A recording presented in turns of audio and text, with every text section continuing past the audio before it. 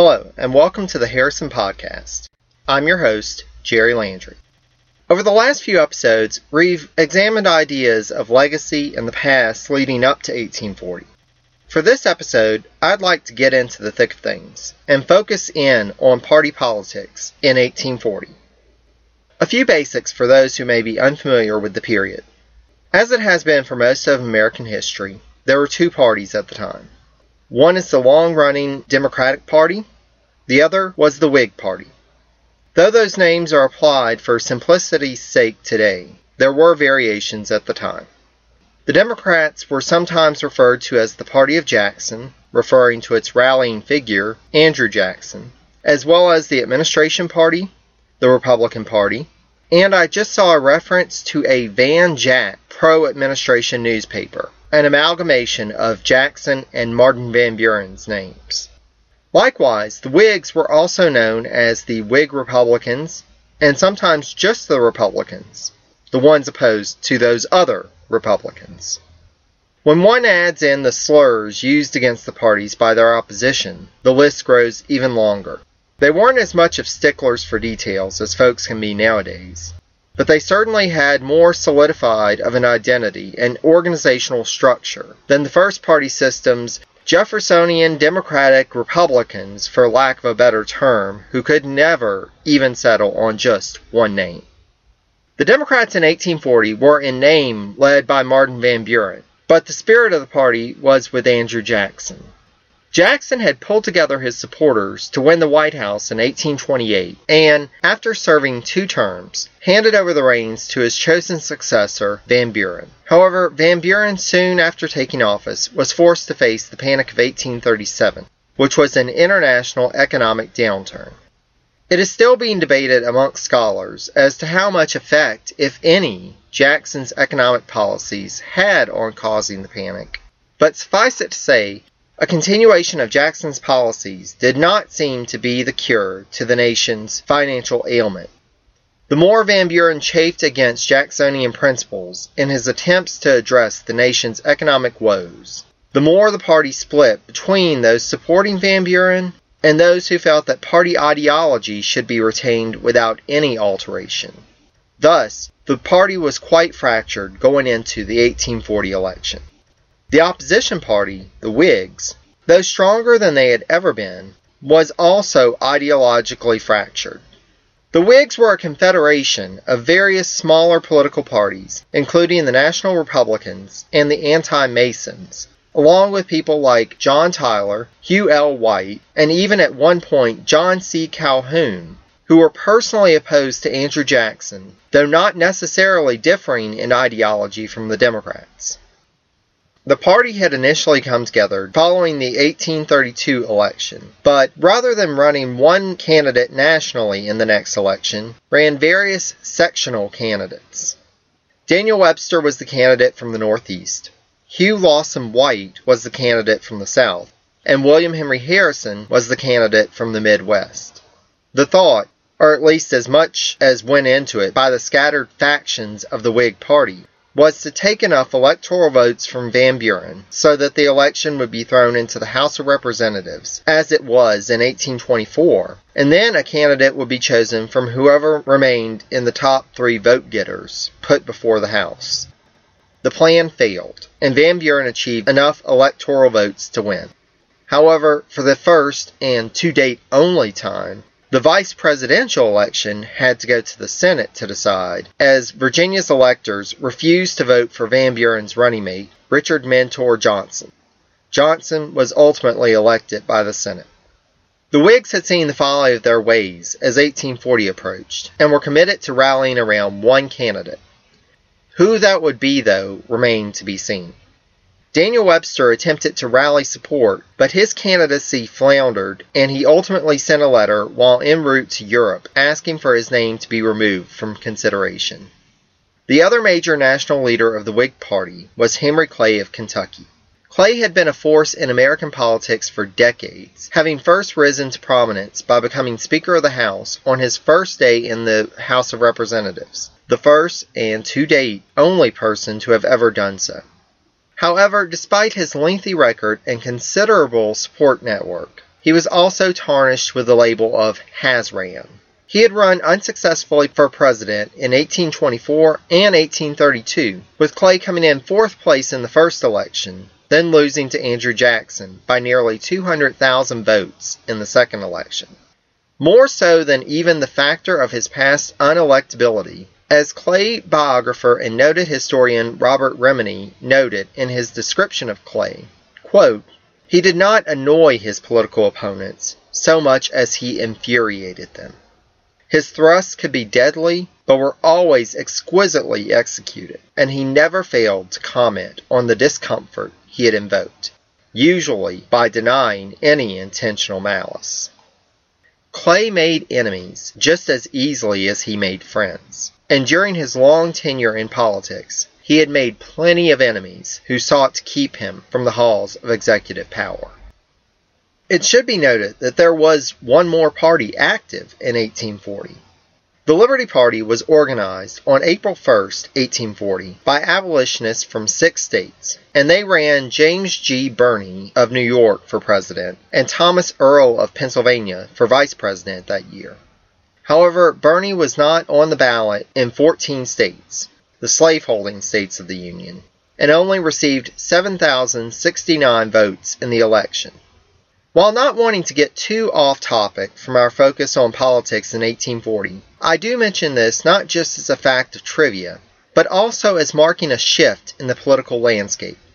Abolitionism as a movement had developed throughout the 1830s, but had been criticized in both the North and the South as threatening the unity of the nation, a dangerous agitation. Some even attacked abolitionists as trying to divert attention from poor working conditions for laborers in the North.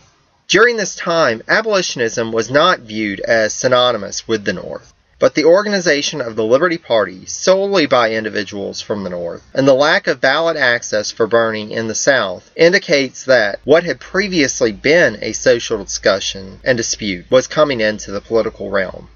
This was the first, but would not be the last political party to take up abolitionism as a core principle. As we're all aware, the slavery question grows to dominate American politics from this point forward until it erupts in the Civil War. For a candidate who only got just over 7,000 votes, Birney's run for the presidency is arguably one of the most important in early American history. Politics were also changing in terms of how to appeal for votes. Gradually, first with the Jeffersonian Republicans, then with the Jacksonian Democrats, there were successful mass appeals to expand the right to vote. However, with this expansion, it was beginning to be understood that new means of approaching the voters would be required for candidates to be successful in the future. Harrison in 1836 became the first presidential candidate to actively campaign, though it should be noted that he tried to focus his speeches on non-political topics during this campaign. For more information on the 1836 election in general, I recommend Richard P. McCormick's article, "Was There a Whig Strategy in 1836?" Another key component of modern political organization was well in place by this time, the National Convention of the party. The tradition began with Jackson as he and his supporters organized the first national nominating convention in Baltimore, Maryland in May 1832. Though not adopted by the Whigs until 2 election cycles later, the Whigs opted to have 2 conventions in the lead up to 1840. The actual nominating convention occurred in Harrisburg, Pennsylvania in December 1839, while a second convention, the Whig Young Men's Convention, took place in May 1840. Miraculously enough, in the same city and at the same time as the Democratic National Convention of that year. The Whigs even organized a parade through the streets of Baltimore so that the Democrats who had come to renominate Van Buren would know that they were there. Whigs would use campaign songs, slogans, campaign biographies, and pamphlets, ribbons, and more tools to get the word and the vote out for Harrison in 1840. Democrats would ridicule Whigs for resorting to, quote, vulgar tactics to get votes, but both parties agreed that they would use the power of the press to its fullest extent to win. As mentioned in the episode on John Tyler in Virginia, newspaper editors played a large role in leading the two major parties in 1840. It is easy to understand why, then, the number of newspapers in the nation increased from 906 to 1,577 in the past decade, a growth rate of nearly 75%, and a far cry from the 92 papers that the new nation had 50 years prior at the start of the constitutional government. Though having acted in the past as public forums to discuss the issues of the day for the new republic, by the Jackson era, newspapers had become, for the most part, the tools of the party to spin and sell their respective messages to the public.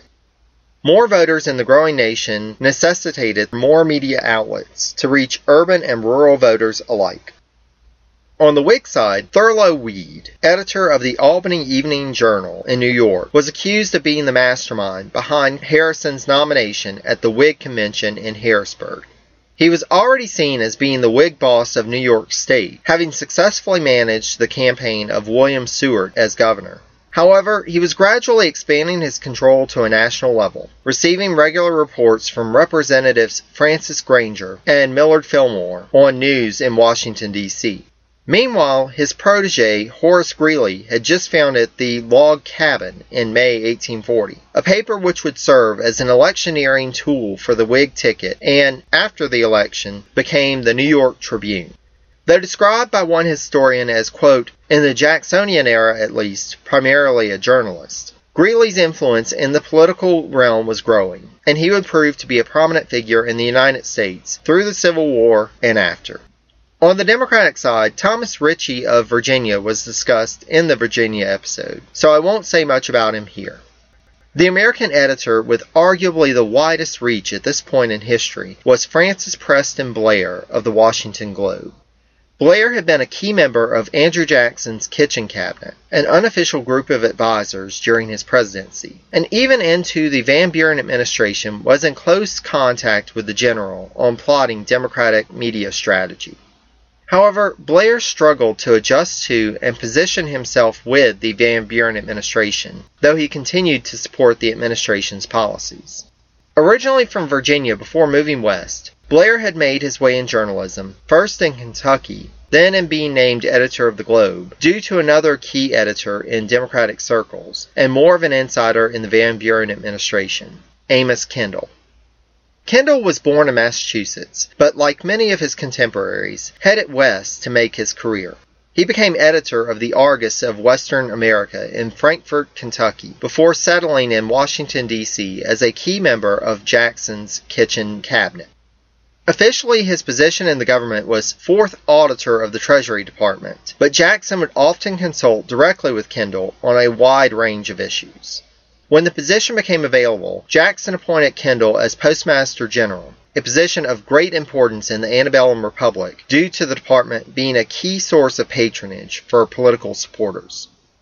Van Buren would come to rely on Kendall as a valued advisor, and Kendall would only leave the administration in 1840 in order for Kendall to resume a role as editor with the Extra Globe, a pro-administration newspaper / propaganda piece. It was well understood as the election neared that Van Buren would need one of his most trusted hands leading the campaign machine away from potential failure. But by that point, it was much too late to undo the damage. We'll discuss Kendall more in detail in the next episode. But before we part ways, I did want to mention one other prominent editor of the time. Professional politicians weren't the only ones who changed parties in the Jacksonian era. Duff Green, a close associate of John C. Calhoun, was the editor of the United States Telegraph, based in Washington, D.C. The Telegraph was originally intended to be the party newspaper of the Jacksonian Democrats upon Green's assuming control of it in 1827. But before long, infighting led to Blair's being brought in and the Globe established as the Jackson paper.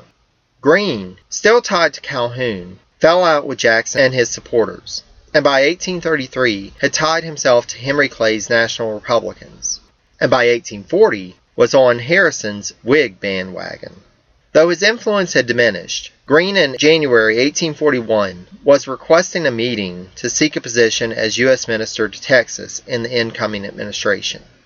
Politics in 1840 were a you-scratch-my-back affair, as we'll learn more about in our next episode, which I'm calling To the Victor Go the Spoils, the antebellum spoils system.